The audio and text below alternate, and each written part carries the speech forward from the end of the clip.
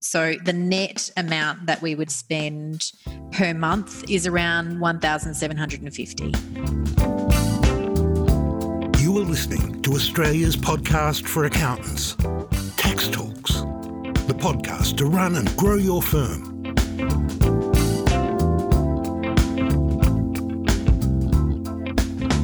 Welcome to episode 258 of Tax Talks. This is Heide Robson, and thank you to Class for sponsoring this episode. The choice of apps can be overwhelming. Ellie Garrett is a self-proclaimed cloud enthusiast and has won a long list of accounting and excellence awards, especially around cloud integrations. So let's ask Ellie Garrett how she designed her tech stack.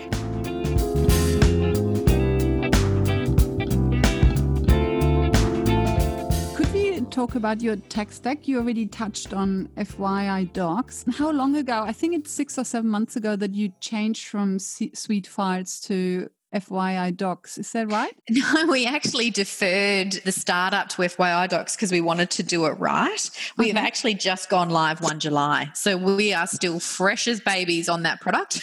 Oh, okay. Yeah, but it is actually going well. We've already seen some benefits just in the email filing and the way that you can search and the automations and the workflow. It's certainly delivering what they've said it's going to. So it's a steep learning curve, but at the moment you are, live and kicking.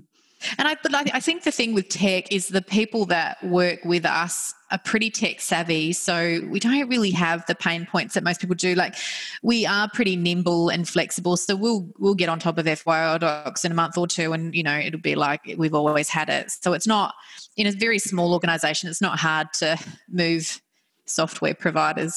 So running through your tech stack, and I apologize, I've been stalking you and I already have a snapshot of your tech stack, but it might no longer be up to date. So Correct me where I'm wrong. Everything centers around Xero and Xero XPM. That's TrueBlue. Yep. That's kind of your mothership. Yep. Then you have Receipt Bank. Have you had many clients changing to HubDoc? No, we gave them the option. Most of our clients that use it are very high volume transactional, needed the extra bits and pieces that HubDoc didn't have yet. So in saying that, they haven't moved, but may if HubDoc kind of gets to the same point as Receipt Bank. All the new clients, all the kind of small, medium ones that don't really need a Receipt Bank, we have moved to HubDoc. So we're kind of doing a bit of a two-pronged strategy.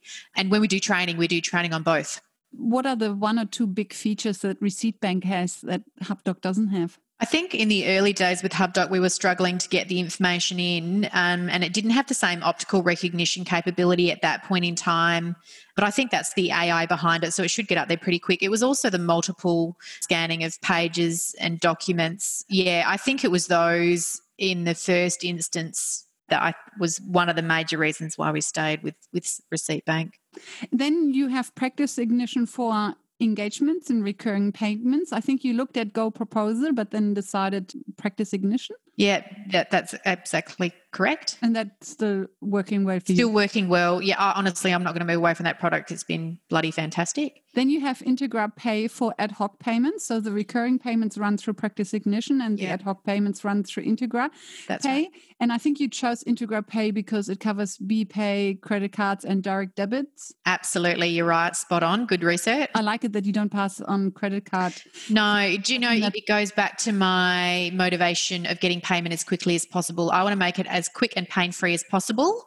And that's proven to be true. We don't have people delaying payment. It's pretty much bang spot on. And I think it removes another pain point. For example, when you do a recurring payment of $1,000 and then the charge is actually $1,000 and to one. I know. And then you actually got to reconcile that back in your system. Yeah, exactly. And I, as the client, would be thinking, really? I'm paying you $1,000 and you can't cover the $2 credit card fee? That's right. So I think it's a very good decision, and it removes the risk of looking stingy. I find whacking the credit card fees on there always feels very stingy. So absolutely, I applaud you for not doing that. Yeah, it's not the client's choice of how they pay; it's ours. And so, if we're putting forward options, we should be the ones to take that. And look, to be honest, if we don't run on an overdraft, but in my prior firms, I would always think to myself, well, if the client isn't going to pay for a few more days and it's sitting on the overdraft and you're paying interest, like you're willing to do that, but you're not willing to take the credit card fee. Like it didn't make sense to me. I thought it was really short-sighted and it didn't improve the client relationships at all. Yes, good point. Fee funding. Can you tell me what fee funding is about? And do you still do it through a different app? We use Smart AR, and that allows, we can put that on our Xero invoices so clients can click in and kind of create their own funding repayment schedule. So funding is for those clients. And look, in the tourism and hospitality space, it most probably is a bit more prevalent. If they can't pay on time, I don't want to be holding their debt. So I'm pushing it to another provider who basically funds that debt so that once they make their first repayment, we get the full amount. And then the client then deals with Smart AR to then make all of those repayments. If the client falls over, then the remaining debt comes back to us, but at least we've got payment pretty much straight away. And who signs up with Smart AR? Because if it's the client, and of course Smart AR would charge a fee. So why would the client sign up with Smart AR rather than just delaying payment to you? Because I don't give them the option to delay payment. I see. So does every client need to sign up with Smart AR? No, only the ones that can't pay on time. Only the ones that can't pay on time or want to. So we give them two choices. If they want to pay their fee over 12 months, that's fine. We'll put them on PI. But if it's a compliance job that we've charged at the end of the job and they don't have the money to pay, something's happened, then we'll put them onto that fee funding model. And so Smart AR get their money from the interest on that repayment plan. Yes. We don't cover that interest. And do you put them on Smart AR before you do the work or after you do the work and they can't pay? After they do the work and they can't pay. But once you've done the work, haven't you lost your leverage? In terms of then no, because I find, look, this comes back to communication. If you are an open communicator, I believe you can communicate your way through anything. If we've done the work, we still haven't lodged it. So it's just, I'm really open with my clients and they kind of fall in line. It's what they do. So you don't lodge until you have payment? Yeah. Okay, good. Yeah. And then that gives you the leverage to get them onto Smart AR. Yeah. But I'm also pretty open with them about it. And I also know if a client, like I've already had conversations with them around cash flow. So I kind of know who's going to go on it. And look, there's very few. It's just I didn't want to have those very few sitting on my aged debtors. Completely understand. Then you're on Office 365 or Office 360. And then hence you're on Teams, hence FYI Docs makes sense because you have to be on Microsoft to use FYI Docs. That's right. You've got to have your OneDrive, yeah. You tried Suite Files and Box before. Why didn't Suite Files and Box didn't work for you and FYI Files or Docs might work for you? So FYI Docs has that added workflow kind of automation, which those other two products don't.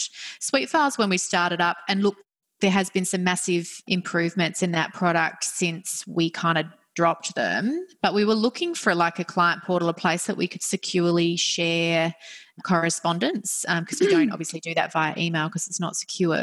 So that's what we were looking for. And at the time, the client portal or links just weren't available. And I know that they've upgraded since. I haven't used the product since, so I can't tell you now. So that's why we moved then to a box system. But that was just purely for really filing, and it just didn't give me what I needed in relation to email filing and relation to workflows. So Box is basically just like Google Drive or OneDrive. Yeah. It's basically just document storage, but not document management. That's correct. Purely document storage with a pretty good ability to share information with the clients securely. You know, XPM allows some work. It's not where it needs to be from a workflow perspective with what we needed. So it might be good for your job tasks, but it's not good for the ad hoc things that need to be done. So we actually do use a product called Asana for our transactional tasks and processes because, as I said before, it's literally line by line what needs to happen per client every day. But that didn't work from us for a compliance point of view. And so an XPM wasn't enough. So FYI Docs is kind of the winner where it can do all of those workflow automation tasks. So from an email, I can create a task for one of my team and it gives the the ability for everybody in that team to see where we're at. And it also has some great functionality around recording of file notes and phones, and it just gives everybody oversight over every single client matter rather than it sitting with one person. And the other products just don't do that. AccountKit, you use AccountKit for Division 7A and inter-entity reconciliations, etc. Yeah, amortization, loan schedules, group structures, professional development register. So AccountKit we actually took on really early on. To be honest, I think it's an underutilized product in the market for accountants. If accountants actually fully understood what it does, it is a powerful tool. So how I explain it is, a senior accountant is pretty good at these large groups getting all the inter-entity loans to reconcile. What this does is allow a junior to do that. It takes away all of the difficulties and alignment of loans between entities. And when you've got large groups, of 3 or more, 5, we've got some up to 10 to 15, it's a difficult and arduous task. And what the inter-entity loan rec does is literally take that back to the most common denominator, and the tech does all the grunt work. And also the Div 7A, yes, you can get the ATO calculator, but what this does is it actually applies the correct interest days based upon repayments happening during the period. It's a really easy document to then review and sign off on. AccountKit was built by an accountant, and you can definitely see that. It's a really great tool if you're doing a lot of compliance work on mid to large groups. Is it an Australian product? Or it is, based out of Adelaide. Yeah. Oh, wow. Yeah. Go Adelaide. I know. Paul Murray is the founder, and he actually has his own business called Murray Business Solutions. So he's in the game, and look, he's a great bloke, and we get along well with them. So that helps. Yes. HR management, you use Employment Hero. And yes, I think you used a free version until recently, and you now have upgraded to a paid version. Yeah, that's right. I didn't even know they had a free version, so that's it's limited capabilities. So I think you can do it holds some of the employee data and allows you to do approvals of leave, and with a couple of templates here and there. But we really did want around the HR side to make sure that we were kind of going best practice. So that's why we've moved up to that paid version, and obviously with more people that you get on board as well. And then SMSF, you're on BGL. I think Lee was on Class before she moved over, and you're on BGL, both with Simple Fund and also CAS. Yeah, absolutely. And then, of course, CAS integrates with Xero, so you only... the power of CAS, I remember using that as a desktop product, and to see the capabilities it has now, like when you set up a new company, we use ACIS for our new companies. When you set that up and you connect it to CAS 360 with XPM, it blows my mind every time, the flow of information, not having to reprocess something once. There's so much power in it, and it keeps you, with corporate compliance, you've got to be on top of it, otherwise it can cost you a lot of money. And it's just a magnificent system, and I'm super pleased with it. And once again, the guys from BGL, Ron and Dana, are absolutely amazing and are fantastic people, so it's easy to work with them. Do you do the SMSF work in-house, or have you outsourced that? It is in-house. Lee has a specialisation in that. So Lee's got a Masters of Tax, has done super funds predominant amount of her career. So she's well versed on that. I'm very lucky in that sense that I do have that skill set in-house. But in saying that, if she didn't want to do them anymore, I would look to an outsourcing model potentially. But it's impressive to move from Class to BGL. The two softwares are quite different. So changing from one to the other is well, the story here goes, she was actually with BGL first, and then she moved to Class because the BGL live product was crap back then. Yes. And then they realised and made it better. Yes. And the story goes that she met Daniel Tramontana at an event, and he apologised to her for the lackluster performance. Yes, yeah. I think she said to him, "You damaged me with your product." Yeah, that's right. And look, it's all redeemed now. I can tell you that for sure. And then last but not least, you have Practice Protect, which you actually already had before you started working with TOA. So, right. Of course, you can't work with TOA without having Practice Protect, but you already had it before anyway. Yeah, we saw going fully cloud-based, we needed our clients to feel comfortable with that and the security behind that. So that's why we went Practice Protect straight off the bat. It also helps to get a little bit of a discount on your insurances as well. Oh, really? Yeah. Oh, I didn't know that. Yeah. Are there any other apps that I didn't touch on? I mentioned Asana. We've got Spotlight. We do use Spotlight for yes, that's right. some of our cash flow forecasting for our clients. And DataDeer is another product we use. If some of the cloud tools don't connect properly, we'll use like a DataDeer, very similar to, I think, a Zapier or something like that. Do you have any idea how much you spend per month on? Yes. So obviously we on charge all of our Xero ledgers. So the net amount that we would spend per month is around $1,750. I think it's pretty standard practice that the client owns their Xero subscription, because then they're also in control. So everything else apart from Xero and Xero XPM, you pay about $1,750. Yeah, but just remember we're a smaller firm, so a lot of these things you have to pay either per number or per employee or per client. So for our size firm, that's what we're paying. I have a feeling for a lot of apps, the standard fee is kind of $100 a month.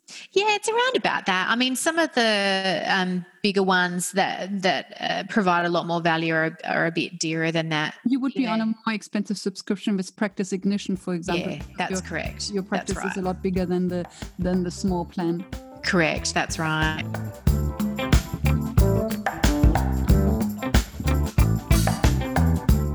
Welcome back. So Ellie's practice manages an $800,000 fee volume with a capacity for $1 million with 6 team members, including herself. That is very lean. If you think back to Ed Chen's episodes last year, Ed recommends running a $1 million fee volume with a team of 9. The partner who just liaises with clients, a client manager supported by an assistant, and then 6 grinders, of which one is the production manager and one just does bookkeeping. So that is a team of 9 for a $1 million fee volume. Ellie manages the same with 6 people and fills in the gaps with tech. But the tech just costs her $1,750 per month, so roughly $20,000 per year. So she replaces 3 team members with a $20,000 tech stack. That is a very good return on investment, even if you assume that those 3 team members she doesn't have would have been sourced overseas. After the interview, I asked Ellie about the amazing buy-in she gets from her team. You must do something very right when it comes to people management, because I listened to an interview with Lee, I think it was Heather Smith and Lee on Cloud Stories. And for a very long time, I thought Lee was the founder because she had such a drive and identity with All In. And I think that's great credit to you as well, that you are able to get such a buy-in from your team. And, I think that the biggest thing, and I mentioned it on my Accountants on Purpose podcast, that my biggest joy is actually lifting others up, especially with Lee and also with, to be honest, all of my team. They all have something really special, and my task is to find what that is and make that dream happen. And Lee has always loved the tech stack and is incredibly talented with her tax structuring, and that's the stuff that she loves. So that's what I allow her to do. When we set up, it was literally like, okay, well, what do you want to do? And I work around that. I resource around my people to make sure that they're doing the things that they love doing. And a lot of it is personality too. Sometimes you just click with people, but that's why I'm happy for Lee to kind of take the lead wherever she wants to. It just makes us more powerful and gives a better client experience, because, when you're happy with what you do, that's what you do. And this is the thing, it's never all about me. It's never about me. It's about the team and what we can do for our clients. And we do it because we love it and we're passionate about it. And I think that's most probably what resonates. But, we also... Lee has an enormous amount of flexibility, and so do the other guys, in relation to, workspaces and environments and what they can do. And I think that that's most probably what a lot of people are looking for now. And I know that because I'm a mum of 3. I have to live a very flexible lifestyle. So, allowing people to be who they are and be themselves and to lift them up with what they're passionate about, it's easy. They get very, very sticky.